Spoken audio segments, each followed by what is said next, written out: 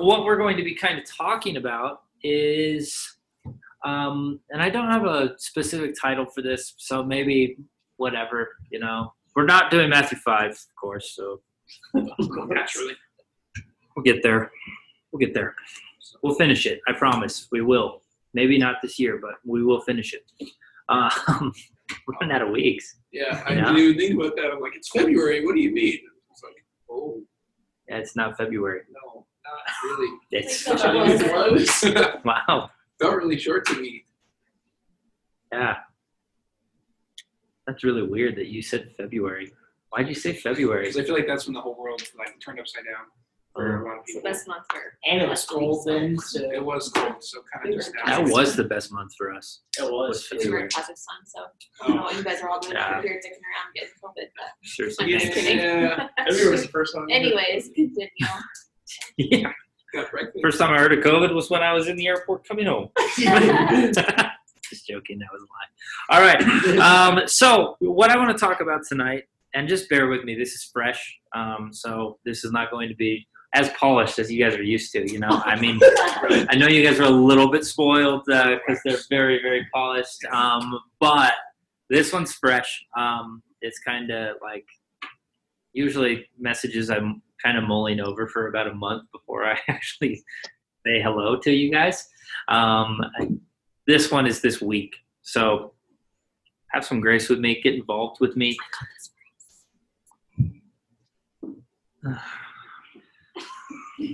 And we're going to have fun, okay? We're going to have a little funny fun time, okay? And this will speak to me. This will speak to you. This is not for any individual in the room. It's for everybody and everybody. Cool? Yeah. How much you guys have damaged me. Got to preface all that stuff, Just joking. So, like I said, I don't have a title for this. But what I'm tempted to call it is personal revival versus personal transformation. And I kind of want to map out these two concepts and ask you which one you value more. Okay? Yeah. Both are good, which we will determine that both are good, but too much of one is scary and too much of the other one is scary, and lack of one is scary and lack of the other is scary. All right. So they're both necessary, but in our day and age, we value revival so much, right? Everybody wants a revival. Everybody wants something, whether it's a movement that takes over the streets, whether it is a political party that takes on, they want a revival for their belief, right?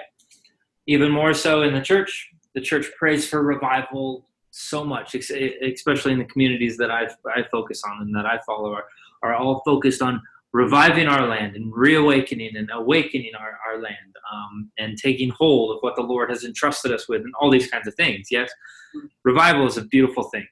Rallying to get to the next revival is even cooler, right? It takes this unity and this bond that you just don't come across every single day, right? And yes, I will talk about what a personal revival and personal transformation actually means. So just bear with me as I intro this thing, okay? So, like I said, revival is not all completely bad, but I want to share with you something and kind of challenge what you value more, like I said. And as you guys know, I love revival. I love them. Especially if you've hung out with me for a while, Blake, Jaden, I made you guys study some of these revivals of the old, if you will. And I've studied of revivals and awakenings for probably a couple of years now, and I love them. They're fascinating to me. And there's just something about them that are really just so attractive, right? Whether it's just to me or to you guys at large, it's just there's something attractive about a community of people who shuts down their entire lives to worship the Lord every single day of their lives, right? That's what happened in the Brownsville revival. They shut down their entire lives for months at a time and met at one church every single day and worshiped from 7 to 7, whatever the hours were.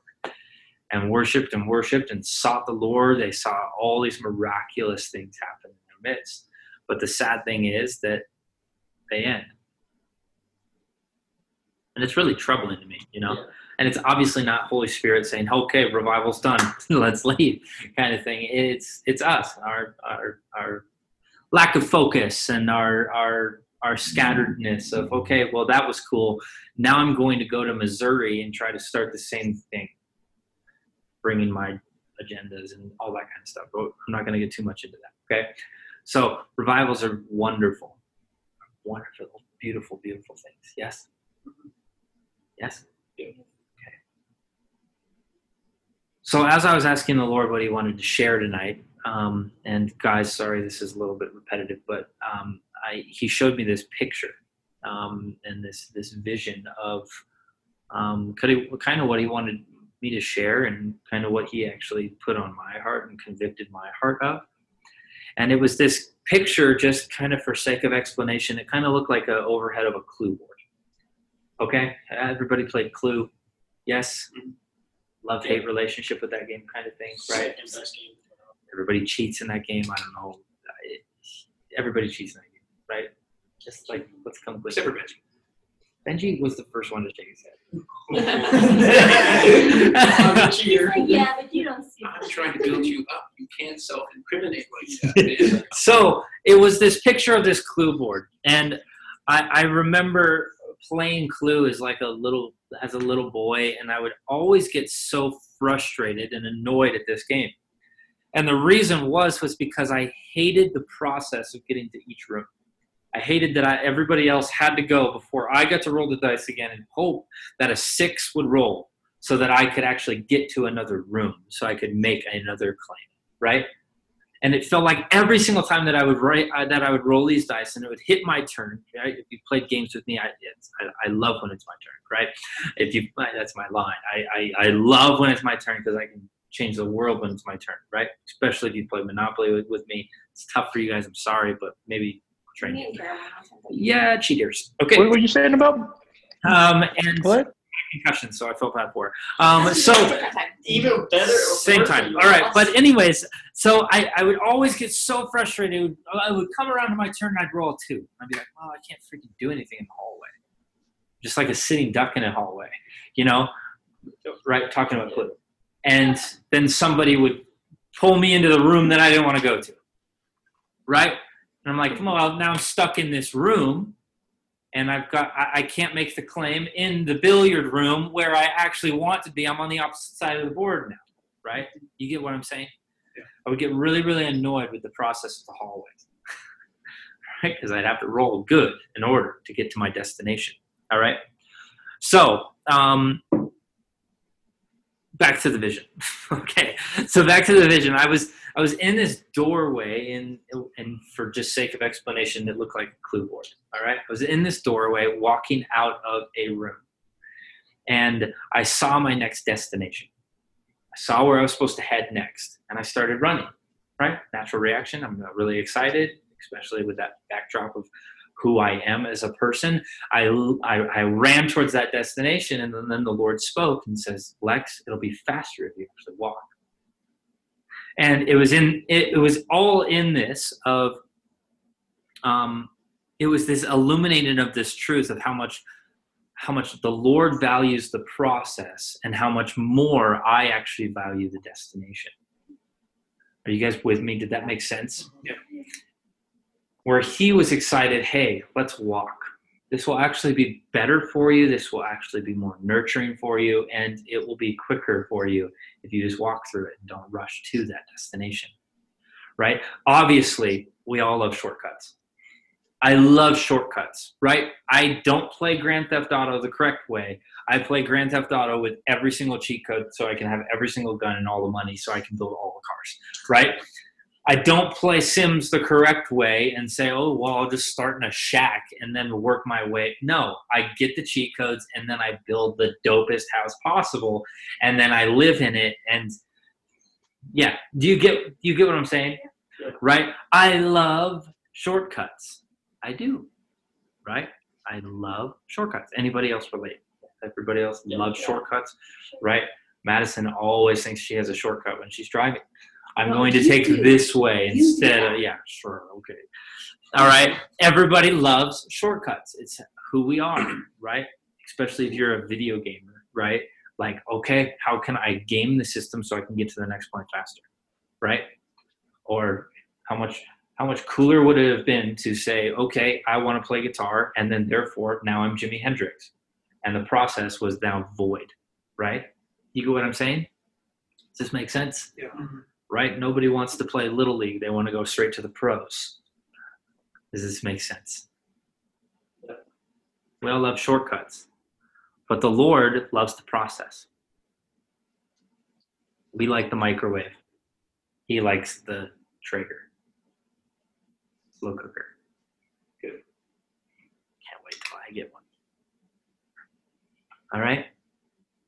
And I hope the way I'm communicating this, I don't want it to minimize how the Lord feels about the destination, or else he wouldn't put a destination, right? Yeah. And for sake of analogy, like what I mean when I say destination is, not just that larger destiny, but your next place that the Lord's called you into, that breakthrough that you're going after, all these different things. Does this make sense?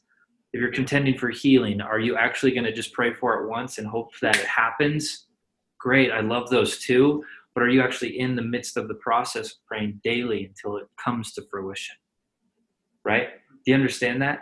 The Lord is attracted, and I'm going to put words in his mouth tonight, okay? I am, so just bear with me. The Lord is so attracted to your commitment to something rather than your cheat code to get to it.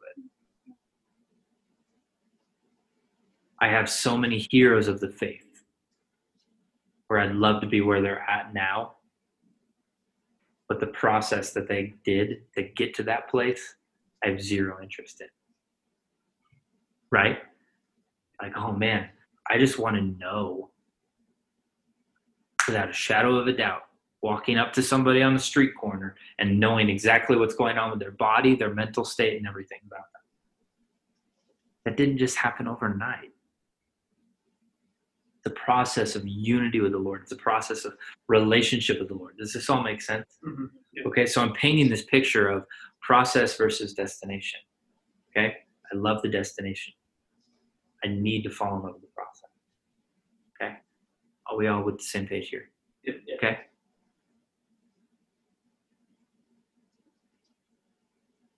Right? On paper, it sounds really good to move quickly to the next destination. Right? On paper, it sounds like, oh man, he's super motivated. He's like so ambitious. He's so quick to be obedient. But like, okay, what am I actually missing if I'm not actually called to be running down that hallway? And is there a chance that I could actually slip and fall? Right? Does this make sense? Yeah. Okay. The Lord loves the process in getting to the door. Okay? In getting to the destination, in getting to the breakthrough. So I guess, why am I telling you this? Because I want to pose this question to you. Okay? Here it is. Am I more excited about personal revival or personal transformation over my own life? And remember, this question is just for you to ask yourself. I don't want us to even think about anybody else in the room, anybody else above and beyond that, just over your personal self. It's easy to self-diagnose each other, right? Well, Blake is so freaking addicted to the process that he just sometimes shuffles down the hallway. It's really annoying. No, we're not going to self-diagnose, and that's not what Blake's doing, so just don't. It was just an example, okay? I should have used the guy named Chad or something, because I don't know any Chads. All right, so again, I really want to make sure that you hear me on this. This question is for you to ask yourself, not to diagnose other people with. Okay? Did you hear me? Yeah. Easy to diagnose, right? Because we know everything. We're so smart, right? But I want you to actually say, what am I doing? Where am I at with the Lord? And am I using cheat codes, or am I in the process? Or what am I calling the process that's actually not the process, and I'm actually in this roundabout that I can't get out of. And I just keep on circling it and circling it and circling it and revisiting that last door, revisiting that last door, revisiting the last door, driving past where I'm actually supposed to exit. This makes sense. That was a really good analogy. I hope you heard me. Okay. So I want to kind of study these two concepts and want you to think through this. What do I value more? And the best way to kind of talk through this is understanding what each means. Okay. So I want to start with revival, personal revival. What does this mean? Anybody have a guess of what a personal revival would be? My first kind of thought when I think of it is like almost the rededication of that, or in other words, like the refire going for the Lord. Cool. Anybody else want to add anything else to what Blake said? I just think those on fire moments where, you just you almost want to shut down your entire life and just purely focus, you know what I mean? Yeah. Yeah. Or after camp. I think that's the easiest. Yep. I think of it as the Lord birthing something new in you. And Okay, it's yeah. not like a moment, but like a sustainable, I don't know, thing. Not thing, but I just want to say. I get it. Yeah, But the Lord bringing something to life. totally. Anybody else want to add anything else? Yeah. I think of it kind of as maybe a manifestation of something in a moment. Okay. Cool. I agree with all of these things, right? It's a reawakening of a religious fervor, right? Of a belief fervor. It's almost, especially by the means of a series of evangelistic events. Is it serious? No. In an instance, revival is an instance of something becoming popular, active, or important again. Okay? That is a really interesting way to look at it, right? It's an instance where something becomes popular, active, or important again.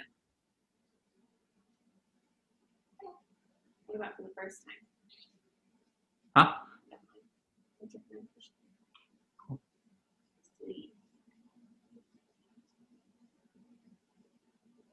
So, thanks, babe. So, what does it? Makes sense in my Yeah, thinking. no, it makes sense too. I get it. So, what does this mean in a personal sense? Right? I agree with Blake. It's like a rededication. It's the ignition switch on that flame again. It's this rebirthing of excitement around my belief. Right? Whether it be Jesus, Buddha, or whatever you want to believe, that can all be a revival. Right? We're obviously going to talk about Jesus tonight. Okay? So I promise you. Okay? This is very, very good. Right? It's a rededication of an expression to the Lord. Right? You almost falling in love with him again. Right? We've all had these moments, right? Church camp, totally. Right? Saturday night, you're freaking, I'm weeping, and here we go. Oh my gosh. Do you remember camp? And yeah, then you start crying. I just saw that meme again. Where is the whole sign? Yeah. It's these beautiful things, and it's a very good thing, but I want you to remember that revivals end. Revivals end. They really, really do. Every single revival ends.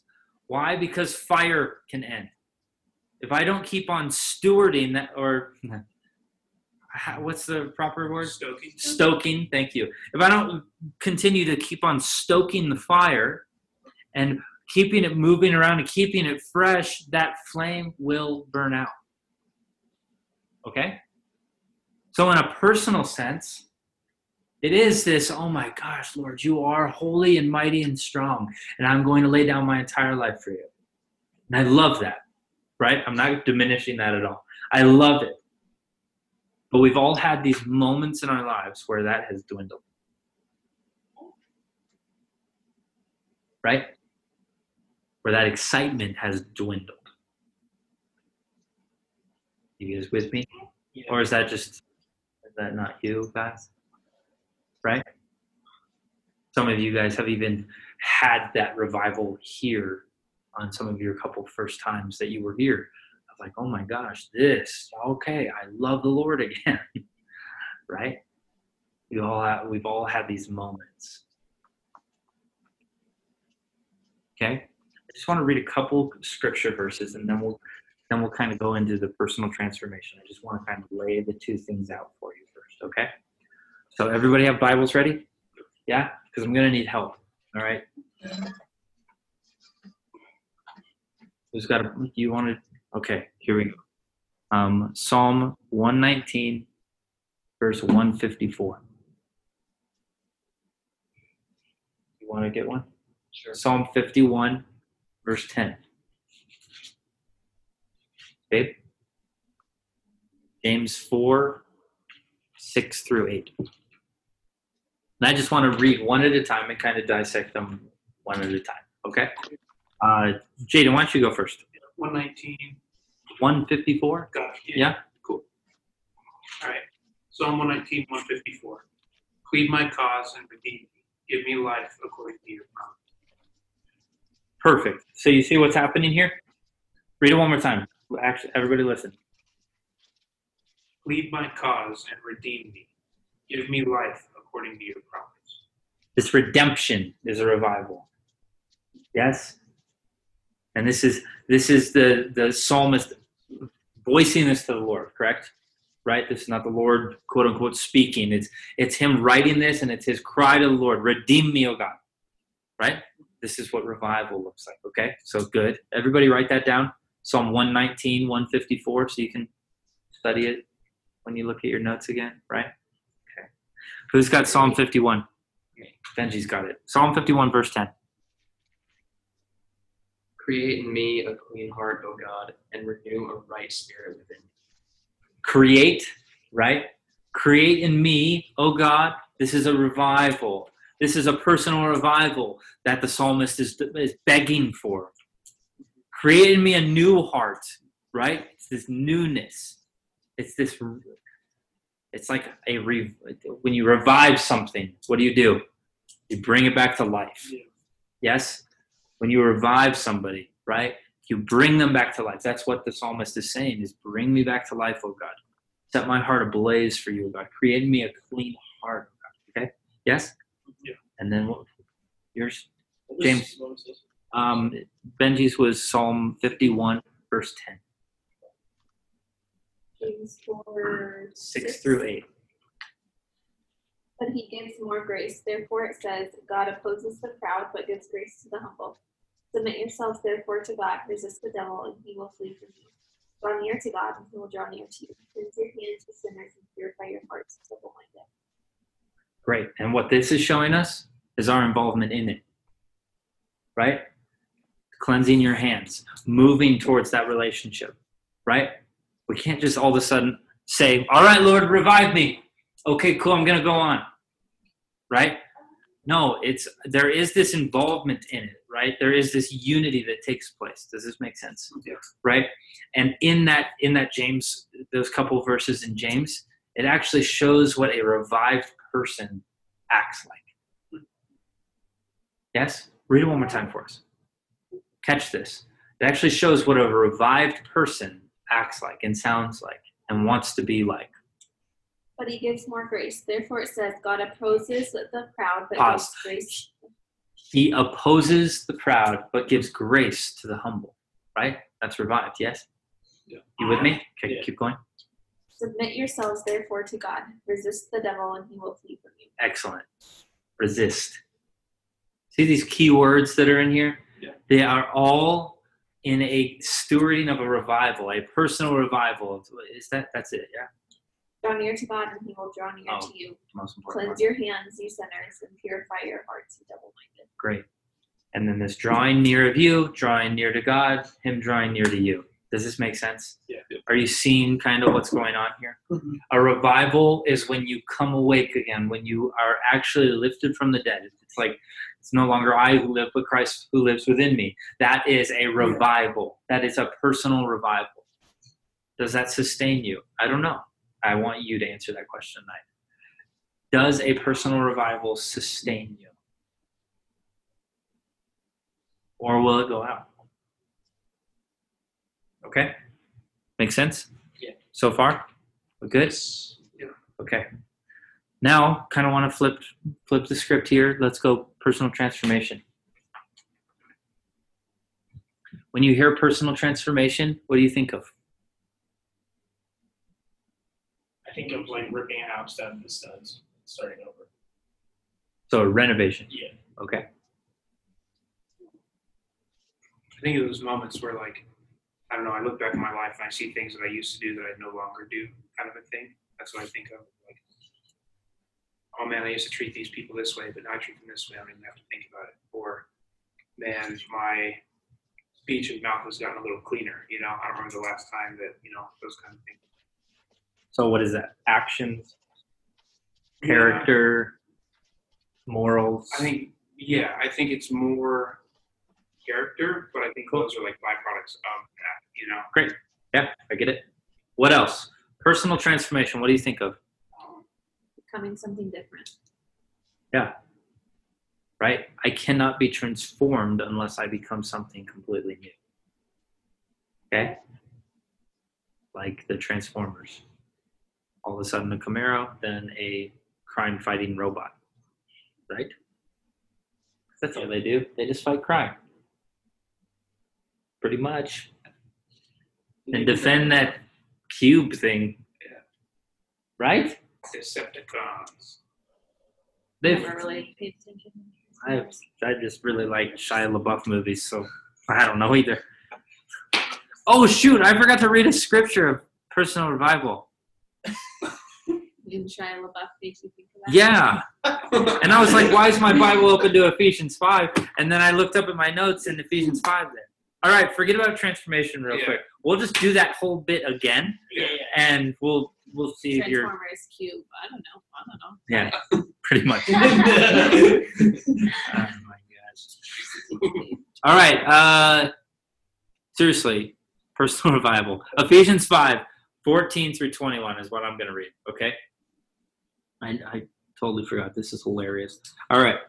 Told you, not as polished. You guys are spoiled. All right. Didn't land. Okay. Verse 13. Yeah, because that's where I'm going to start. Verse 13. But when, I hope you already wrote that down, and now you have to scratch it out, Katie. Sorry. All right. Verse 13. But when anything, Katie doesn't think I'm funny anymore. Ooh, yeah. Stone cold. Yeah. Barely a smile. No more courtesy giggles. Anyways, verse 13 in Ephesians 5, it says, but when anything is exposed by the light, it becomes visible.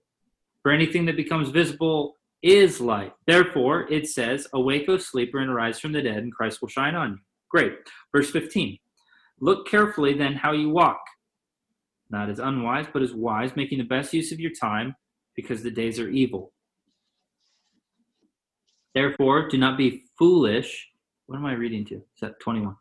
Therefore, do not be foolish, but understand what the will of the Lord is.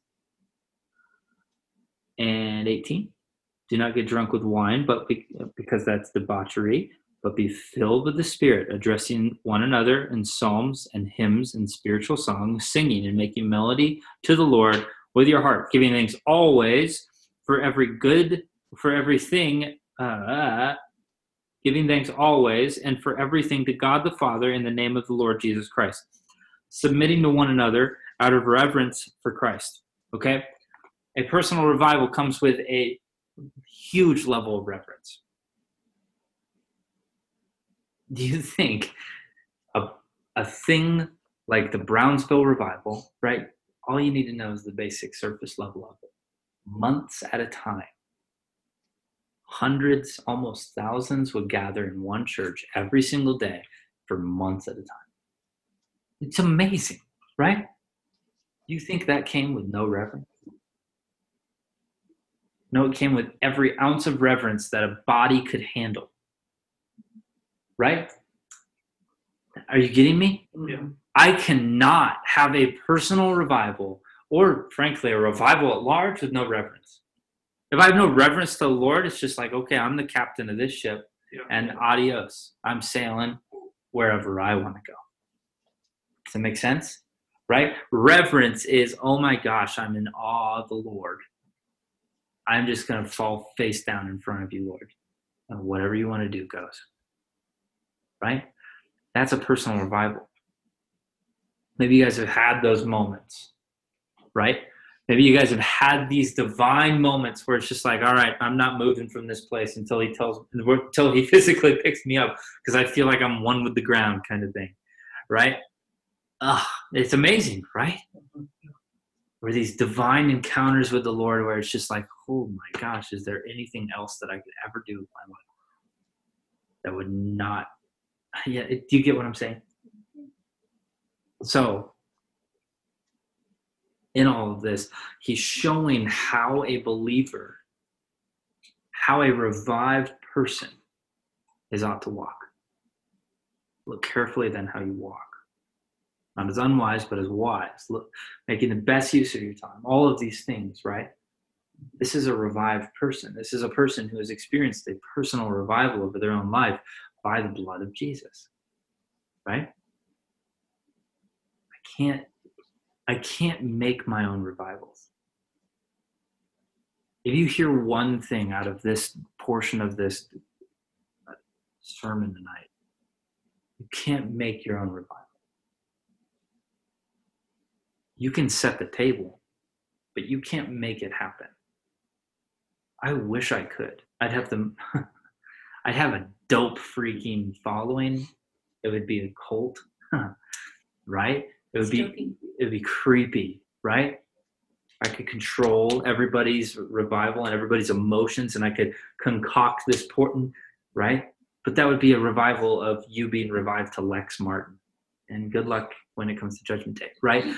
But like a Holy Spirit revival, a Holy Spirit download, a Holy Spirit, hey, Jesus did this for you kind of moment,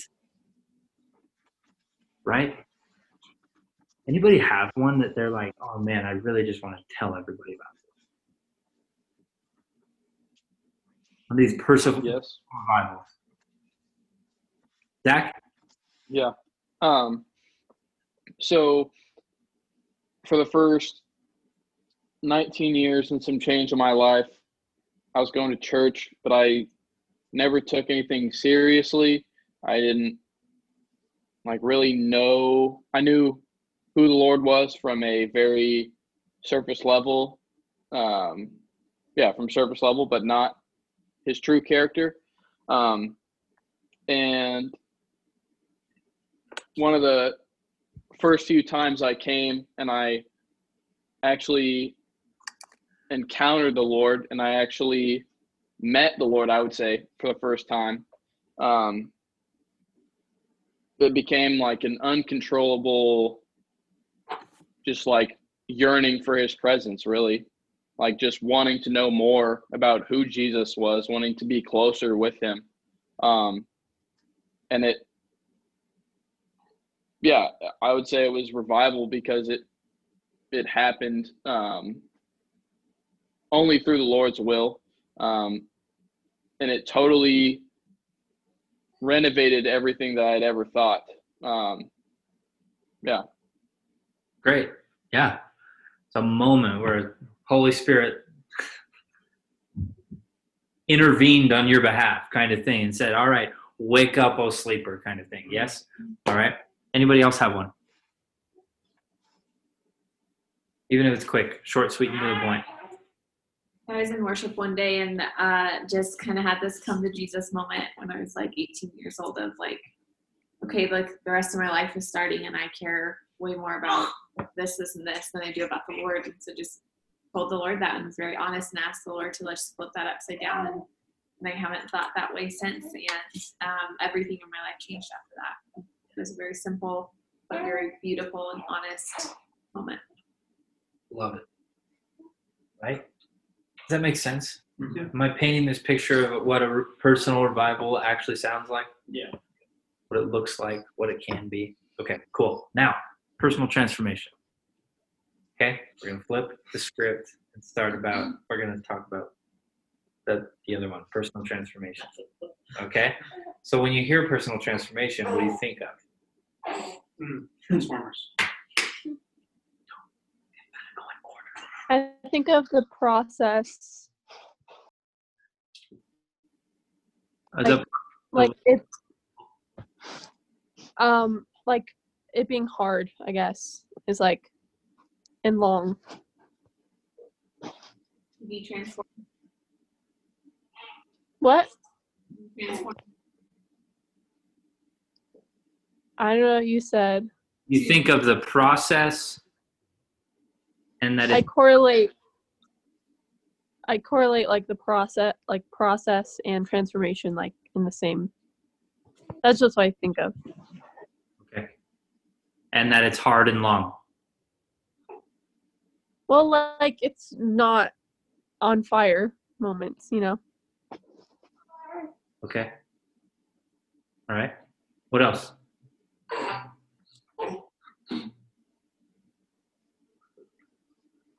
What else? It's okay if it's the same answer. I just want to make sure that we're kind of flipping our minds into personal transformation. I know we already did this, so it should be very easy. Becoming something new. Becoming something new. Thank you. Great. Let's just keep our minds fresh on the new thing. Go. I think of, I said tearing a house down to studs, but I also think of like building something with my dad. Cool. Great. Yeah, I love that. Anybody else? It's a personal transformation, not a story, but definition. Change. Great. Difference in character noticed by the byproducts. Great. Cool. Anybody else? I agree with Ashton that it's I'd say the process of becoming something new or the process of changing. Excellent. Great. Go ahead, Zach. I think of Paul as an example. Okay. Kind of like the Acts 9 shift and then, Exactly. okay, cool. Love it. So transformation is a to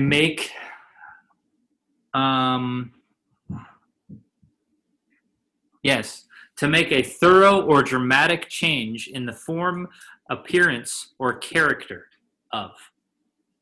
That's what transformation means, okay? To make a thorough or dramatic change in the form, appearance, or character of, okay?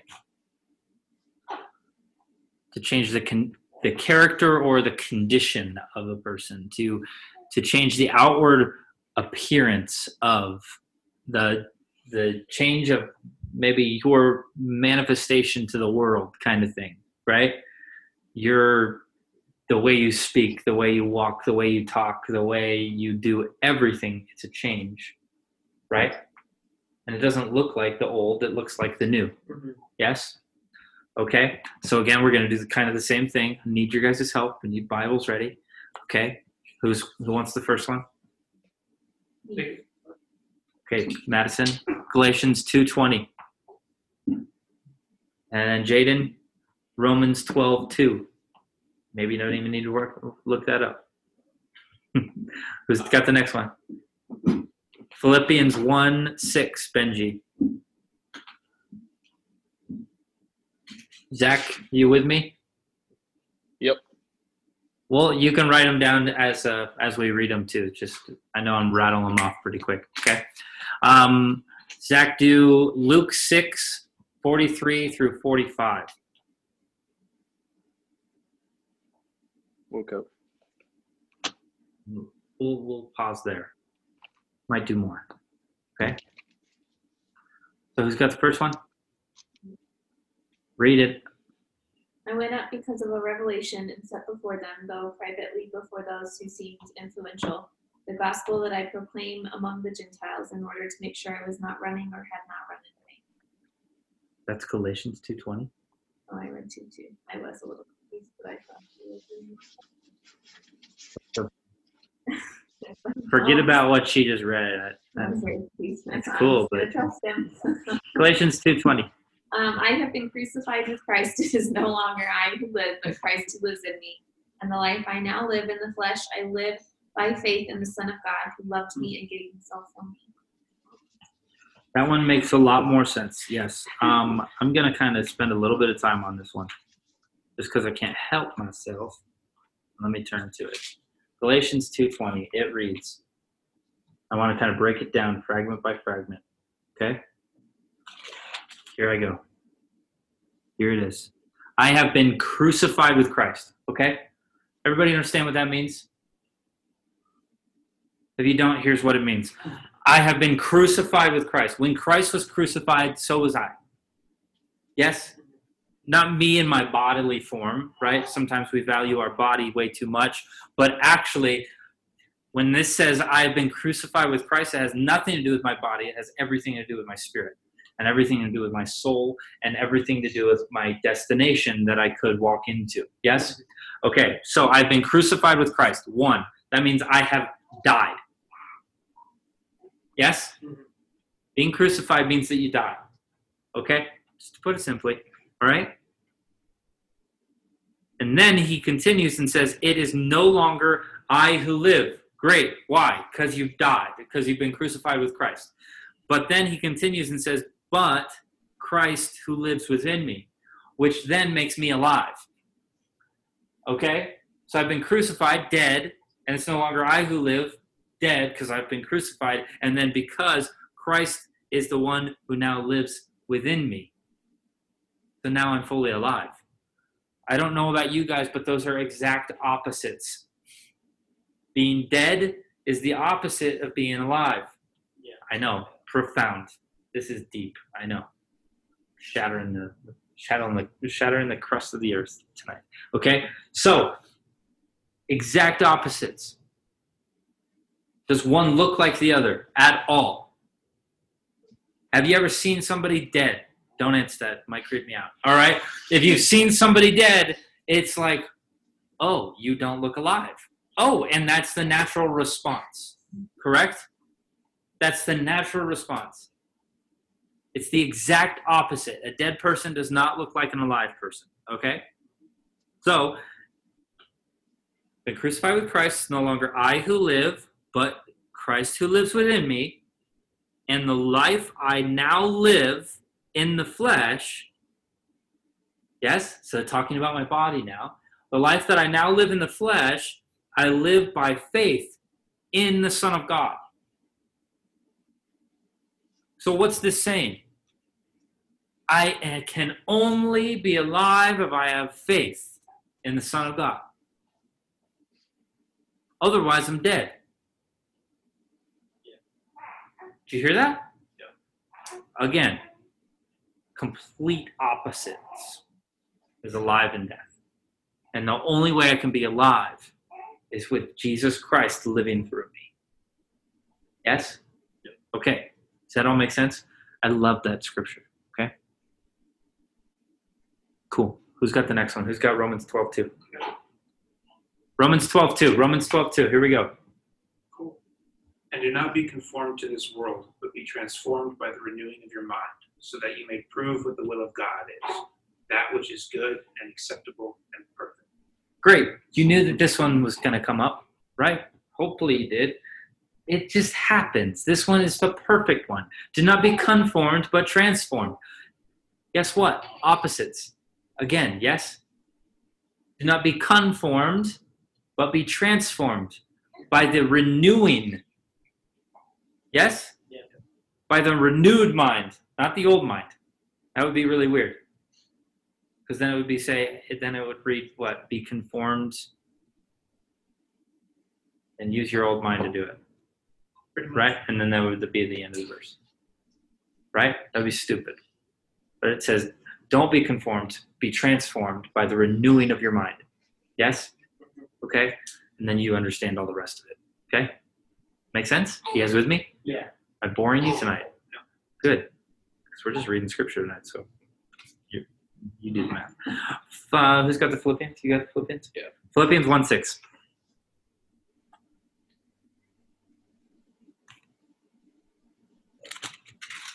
And I am sure of this, that he who began a good work in you will bring it to completion at the day of Jesus Christ. All right, this one's cool.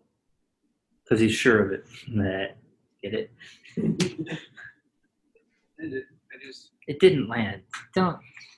All right. That he who began the good work. Okay, so what's that began?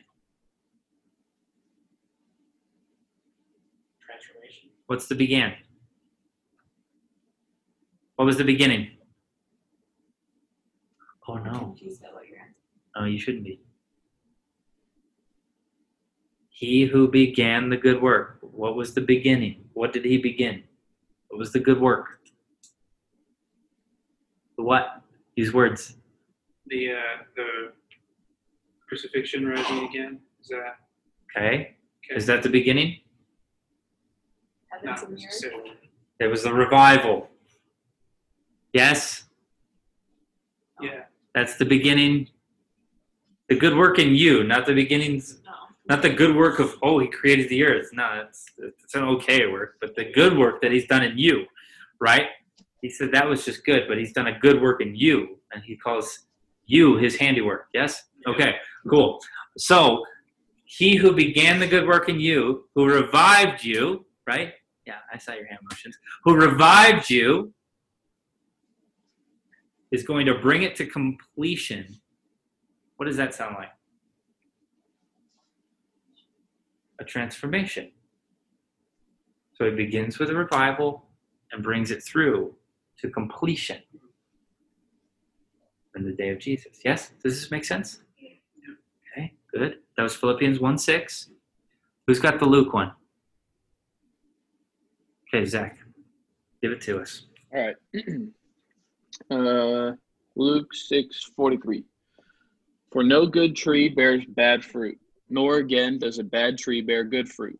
For each tree is known by its own fruit. For figs are not gathered from thorn bushes, nor are grapes picked from a bramble bush. The good person out of the good treasure of his heart produces a good, and the evil person out of his evil treasure produces evil. For out of the abundance of the heart his mouth speaks. Catch all that? Do I need to dissect that one? Can I help myself? Yeah.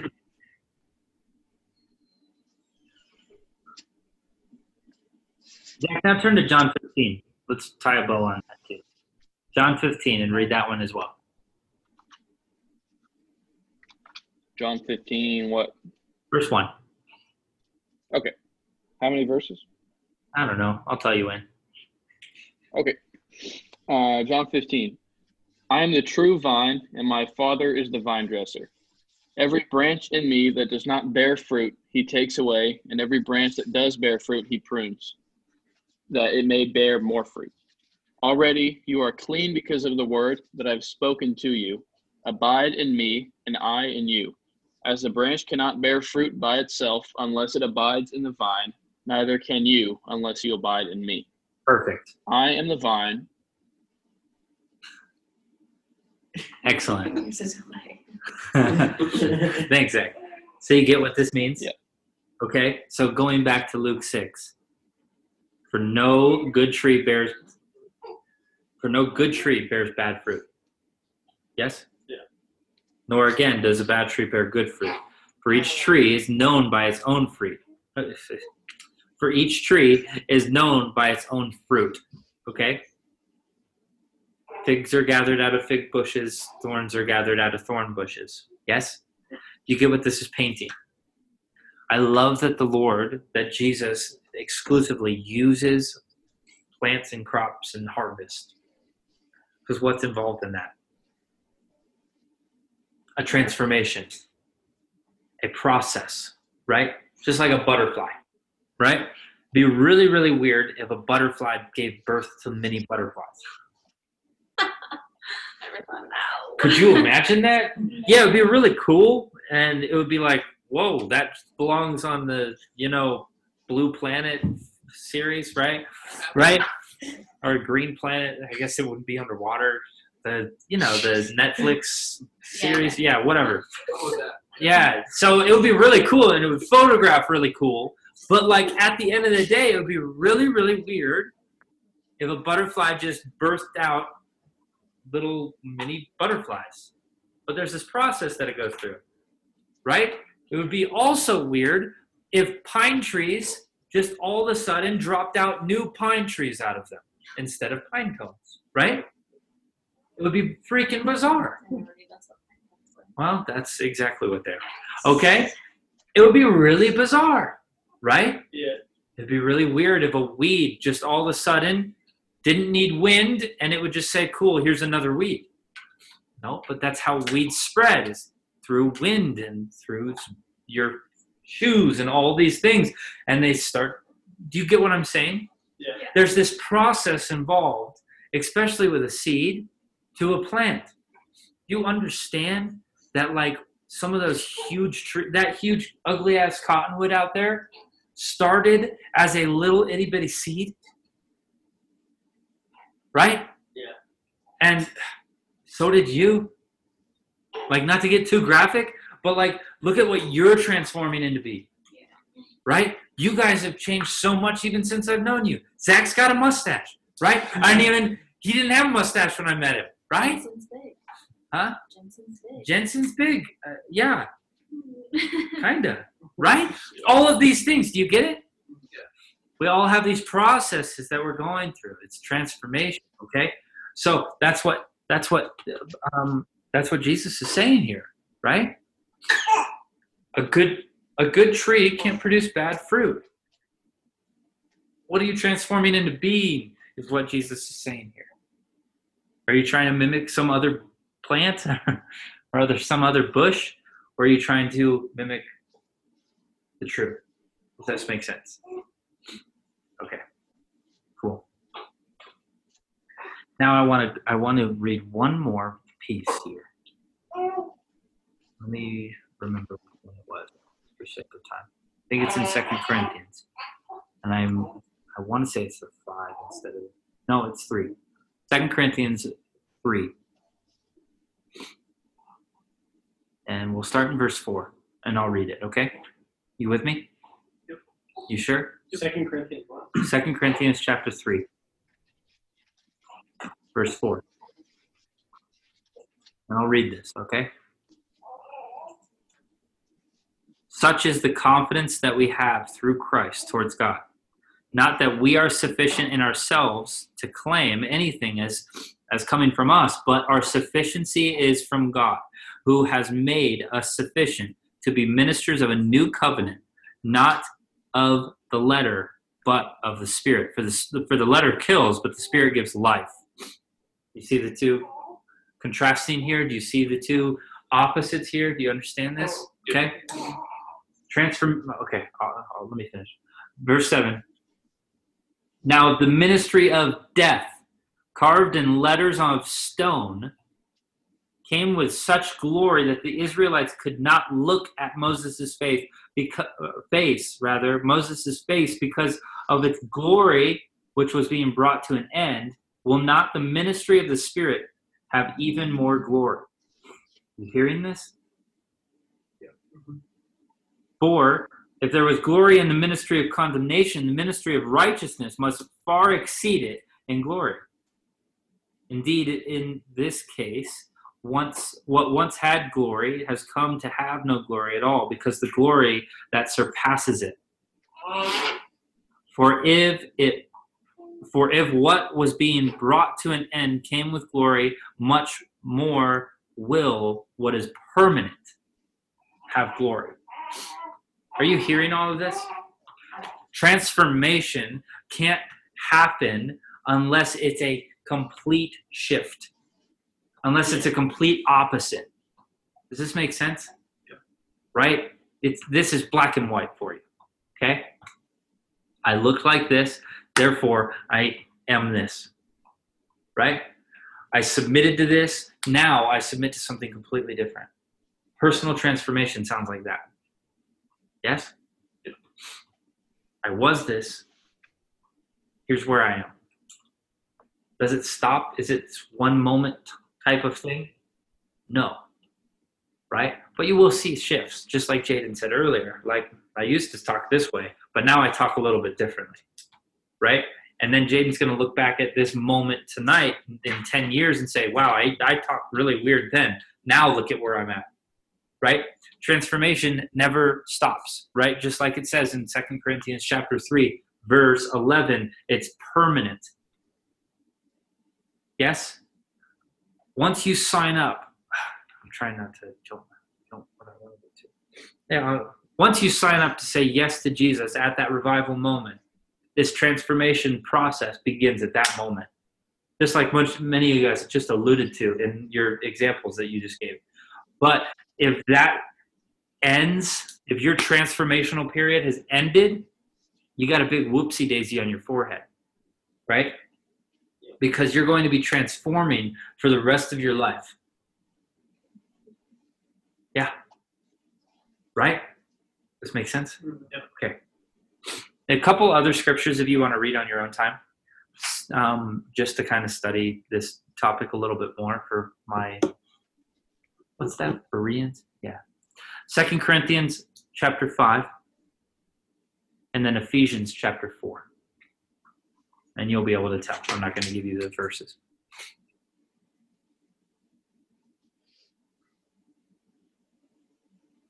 So like I said at the beginning of all of this, now we're going to kind of bring both of the topics back up, okay? Just to help you kind of track with me, all right? So we talked about revival, then we talked about transformation. Now we're going to talk about both, okay? You with me? Yeah. Good. So like I said at the beginning, it's interesting because one without the other is going to be dangerous. And vice versa, right? If I have a revival and then there's no transformation, oopsie, right? But if I don't ever have a revival and I'm trying to be transformed, then another oopsie, right? Yeah. The best way I could put this is this. Revival is like buying a house that's in terrible shape, leaving it the way it is, and then calling it new because you moved in. Right? No transformation took place at all, but you called it new. Right? Just because someone different occupied the space. Yeah. You getting me? Transformation is buying a house and then remodeling the house. Right? Or rather, transformation is probably more acts to buying the house, but just remodeling a house. Transformation is just, okay, cool, there's a house there, I'm going to remodel it. Right? Wouldn't it be weird if you bought a dump of a home and then you just moved into it and called it transformed? And you made an Instagram page about it and said, oh my gosh, look at all the work that I've done. Oh, there's a dead rat there, but it's new because I moved in. Right? Are you getting what I'm saying here? Yeah. And then even weirder is that you would just go and knock down doors in somebody else's house and transform it and remodel it and then be like, cool, it's transformed. You get what I'm saying here? Yeah. So let's bring this back all the way, full circle here. Revival is buying the house. And great, I'm glad that you bought it. I'm really glad that you bought the house. Right? Because it was bought with a price. That price was nothing that you paid for. It was actually everything that Jesus paid for. This house, just for sake, let's call it a temple, okay? So revival is a temple, and that temple has been bought with a price. And just because someone new moved into that house does not make it new.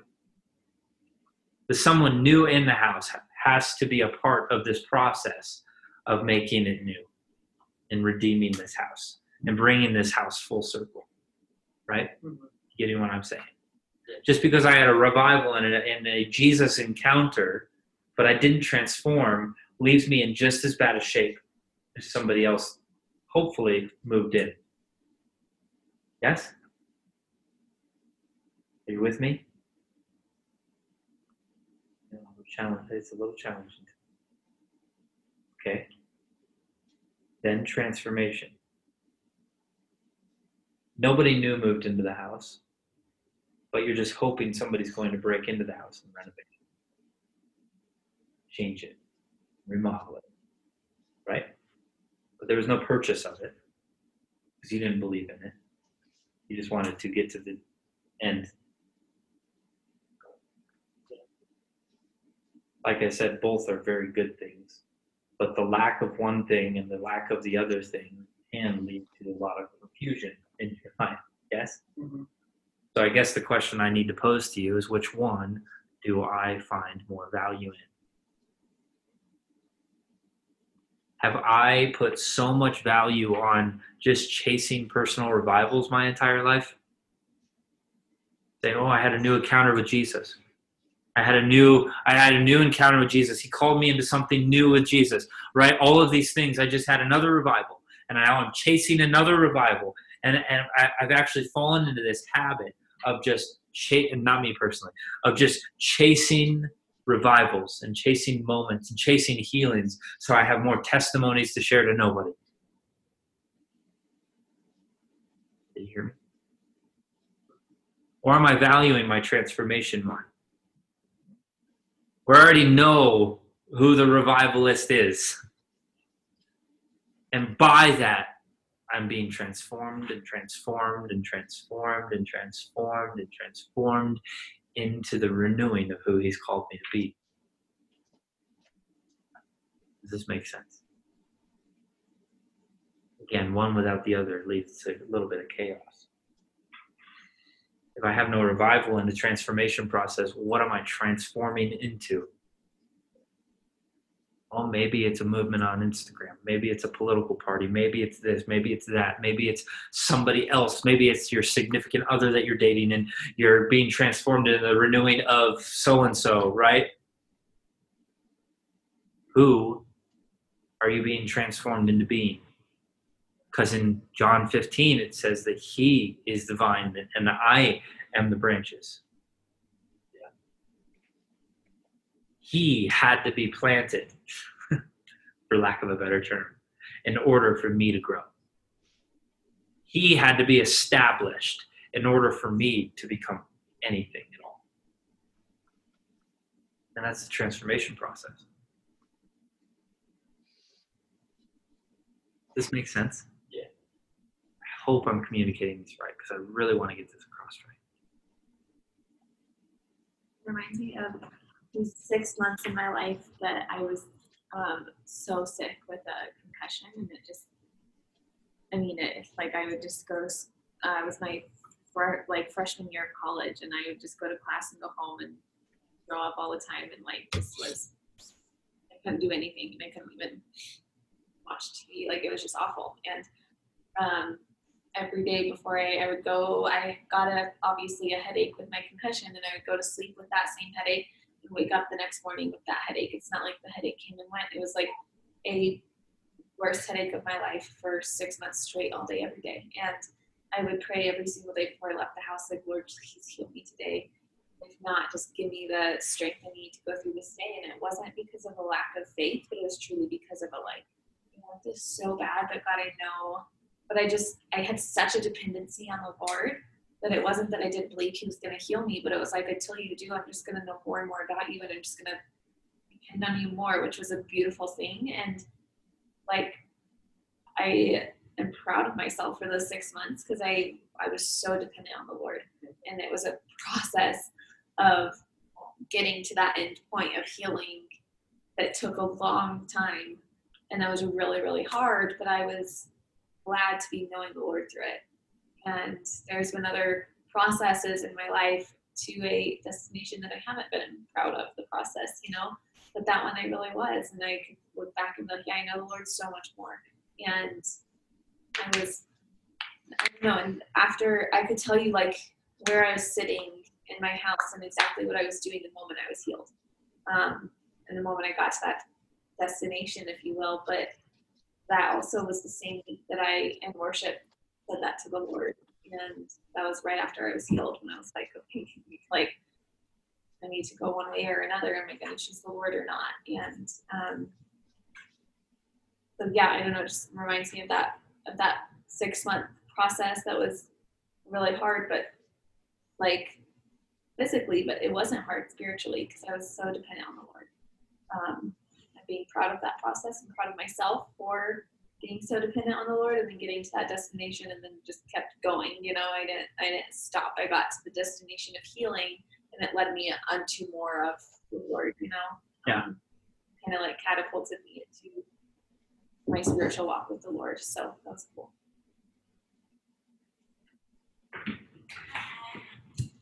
Okay. What was the verse that you were telling me about at the kitchen? In Romans that you read? It was in Romans 13. It was towards the end. Like working 13, you said? Maybe. It was like working all things together. Yeah, the Lord works everything together for the good of those who love Him. Where's that? I don't know. It was after Romans 10, but I don't remember which chapter. What was it? The Lord works everything for the good of those who love Him, who have been called according to His purpose. Did you guys hear that? Not really. Can somebody Google it and find it? Jaden? The Lord works all things. What is it? For the good of those who love Him, who have been called according to His purpose.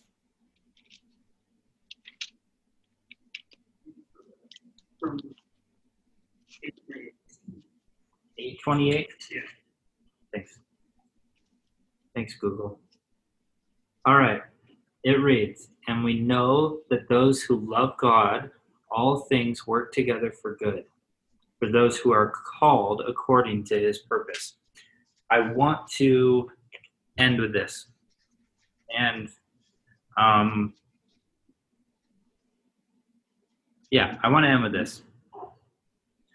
Sometimes we think the process is hard and that it's long and it's treacherous and I've got to jump through hoops and valleys and I've got to pull out an AK-47 and fight off the enemy all the time. That means we're not seeing the good of the Lord in the process. That means, by our definition, I'm ripping this off from my wife, okay? I'll give her credit because this ties in perfectly. She didn't know that I was sharing this tonight. This means that according to my standard, the process is hard. And it's not going the way that me as myself, as God, thinks that it should go. You hearing me? Yep.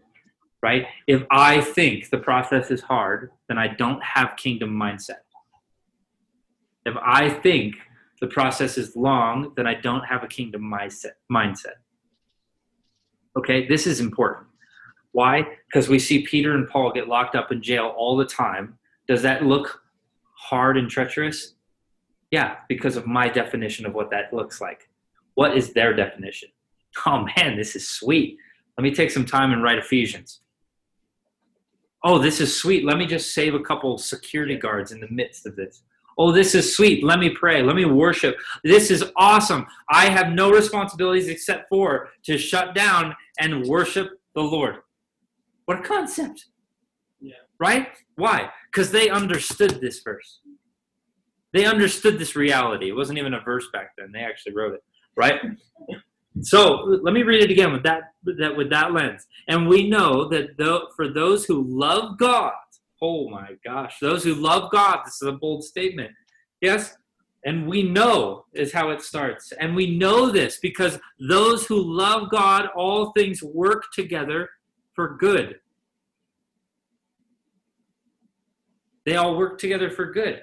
He is the standard of good, not my standard of good, right? I could say a steak's good. But he's saying, no, I made the earth and it is good. I made you and it is good. That's his standard of good. Right? What's that standard? Pretty much the gravitational pull being in perfect alignment. Right? All of the veins and the nerves in our body in perfect alignment. Right? That is his standard of good. His standard of good is perfection. You're hearing me tonight. Yes? Are you actually though? Because you should be like, oh, that's how I was when she was telling me. Like, this is fascinating. His standard of good is perfect. We have created this standard of good by our definition because we think we're pretty smart of like, well, here's my standard of good and this sucks. Well, actually, no, this is by divine design that the Lord set that up. So if it's hard and long and treacherous, you're not finding the joy of the Lord in that process, right? And that was the whole point of the vision that the Lord gave me, was to correct that. I'm like, man, this freaking sucks. I want to get to the next part, Lord, right? Move on with the storyline, Lord. This is cool part, but like move on. I want to get to December 1st, right? Yeah. I'm done with November. I want to get to December 1st, right? Do you get what I'm saying here? I get that things kind of suck sometimes. I do. I get it. Why? Because we have a standard, we have a lens that we're looking through titled good, and we're putting it on, and we say, oh, that sucks. Actually, that does not suck. Take that lens off and say, Lord, what do you think? Because he's like, oh, man, my plan is falling into perfect place right now. Unless it's self-inflicted. We're not going to talk about self-inflicted tonight, though, right? We're going to talk about what the Lord has mapped out. Because on paper, Paul and Peter, man, Stephen, that doesn't sound so good.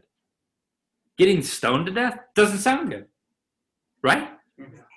But it was exactly what the Lord had.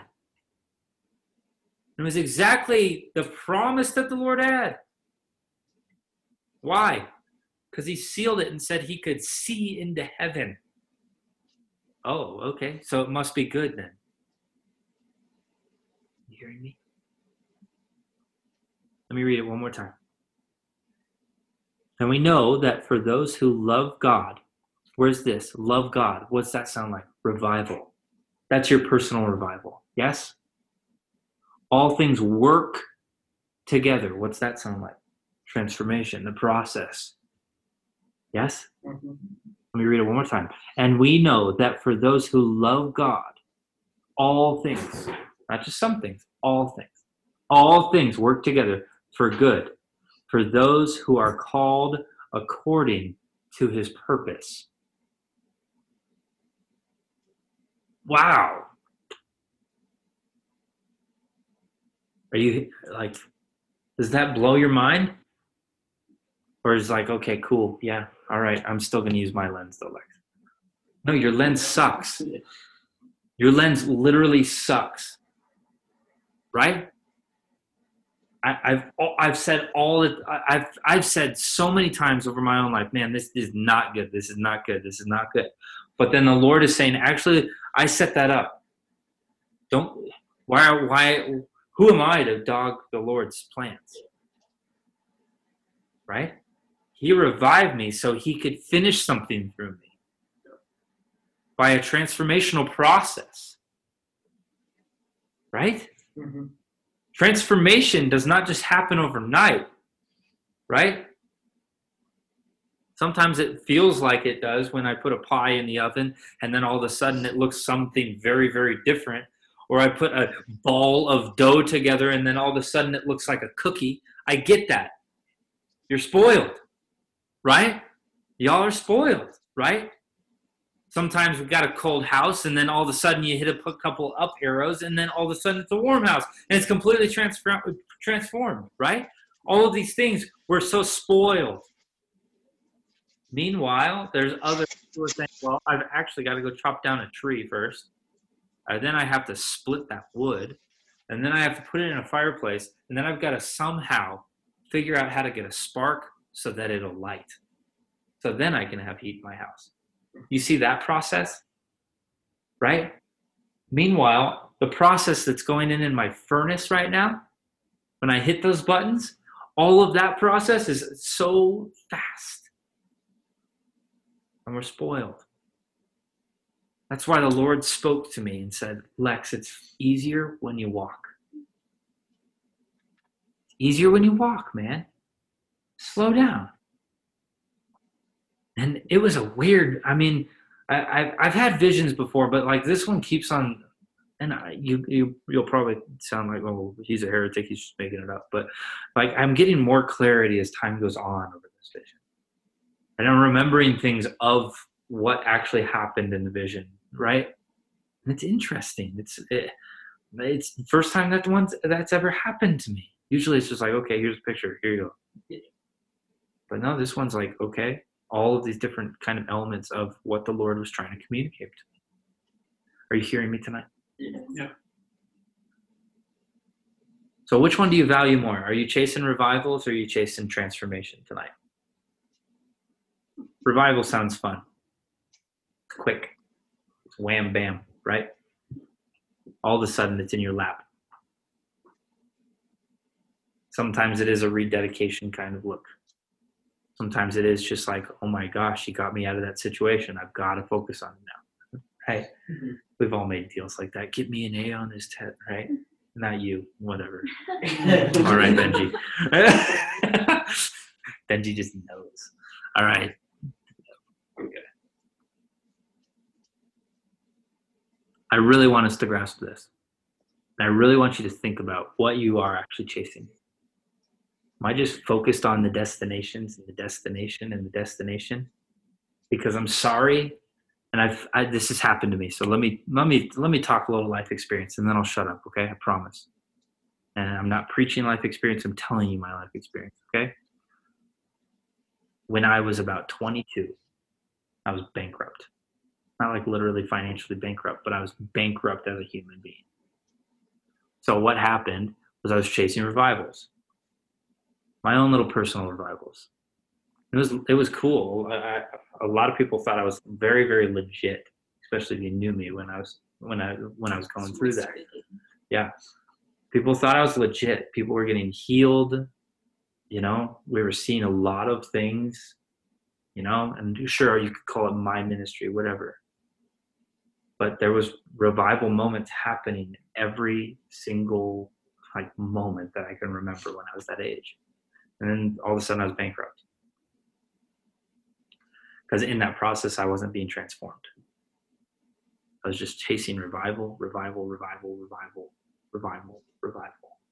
was a lot of fun. I'll tell you what, it was fun. But actually in this transformation period that I'm in now, oh my gosh, it's way more fun. Right?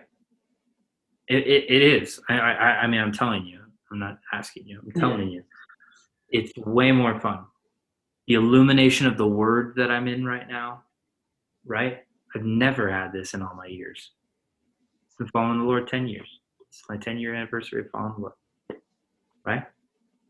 I've never had this level of understanding of the scripture. Why? Because I'm actually being transformed. I'm not just chasing revivals of what did happen and how it did work and what it looked like that time or what it didn't look like that time. Does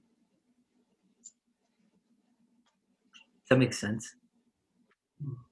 If I just chase revivals, it'll get you by for a little bit. But then all of a sudden you'll be like, oh my gosh, I know this. I know nothing. I'm bankrupt. That's why, Romans 12 is so profound. Don't be conformed. It's easy to be conformed, especially in a community that's really open to the Spirit. Really easy to be conformed into, okay, cool, I'm just going to chase revivals because that's what it looks like they're doing. No. It's not who your leaders are. We're being transformed. And there's little revival moments that we get to partake in. It's awesome. Right? Because in the transformation, there is this process and there is this destination of getting the next, things that the Lord has in store for me. Right? And you, frankly. This makes sense? I really want to get this across tonight. That's why I've asked that so many times. I really want you to understand this tonight. What are you valuing? I caught myself in my quiet time this morning thinking of, all right, how could I preach that? I was reading the word, how could I preach that? What would that look like? Not any focus on the Lord. Yeah. How could I be legitimized by the preaching of that passage? Nope, that's not what this is. This makes sense. Don't rush the transformation. Be a part of the process. He loves it. He values it. He admires it, right? I love that Blake spoke up and said, yeah, I think of me and my dad doing projects, right? Awesome. Because not only does Blake's dad value that, obviously Blake does too, right? Maybe you guys don't have that same story. Who cares? Make it. You've got a great father up in heaven, right? Just think of the process of learning the guitar, right? And hot cross buns, the first, kind of thing. And then now all of a sudden you're writing music. What's next? Right? Don't end up like me with the guitar, where you're just like, okay, I can play it, gets me by. Just move the capo anywhere where I want to play a different key, right? I know you see it. Oh, okay, cool. Right? All of these things, like, okay, don't get stuck. Don't just be like, well, this is it. Right? It'd be really lame if you stayed in the same spot where you were in Fortnite. Level 1. You're just like, oh man, this freaking, right? What's next? You get what I'm saying? I really need you to understand this. Fall in love with the transformation.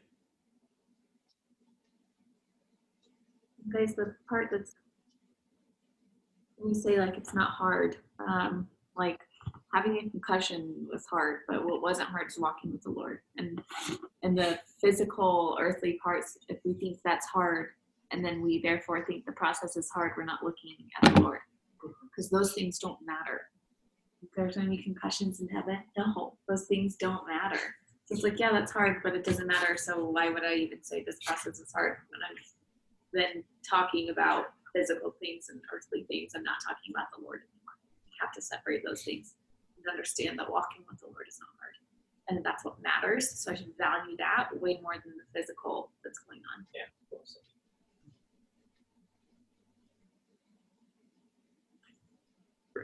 So just let it be hard and understand that walking with the Lord's not.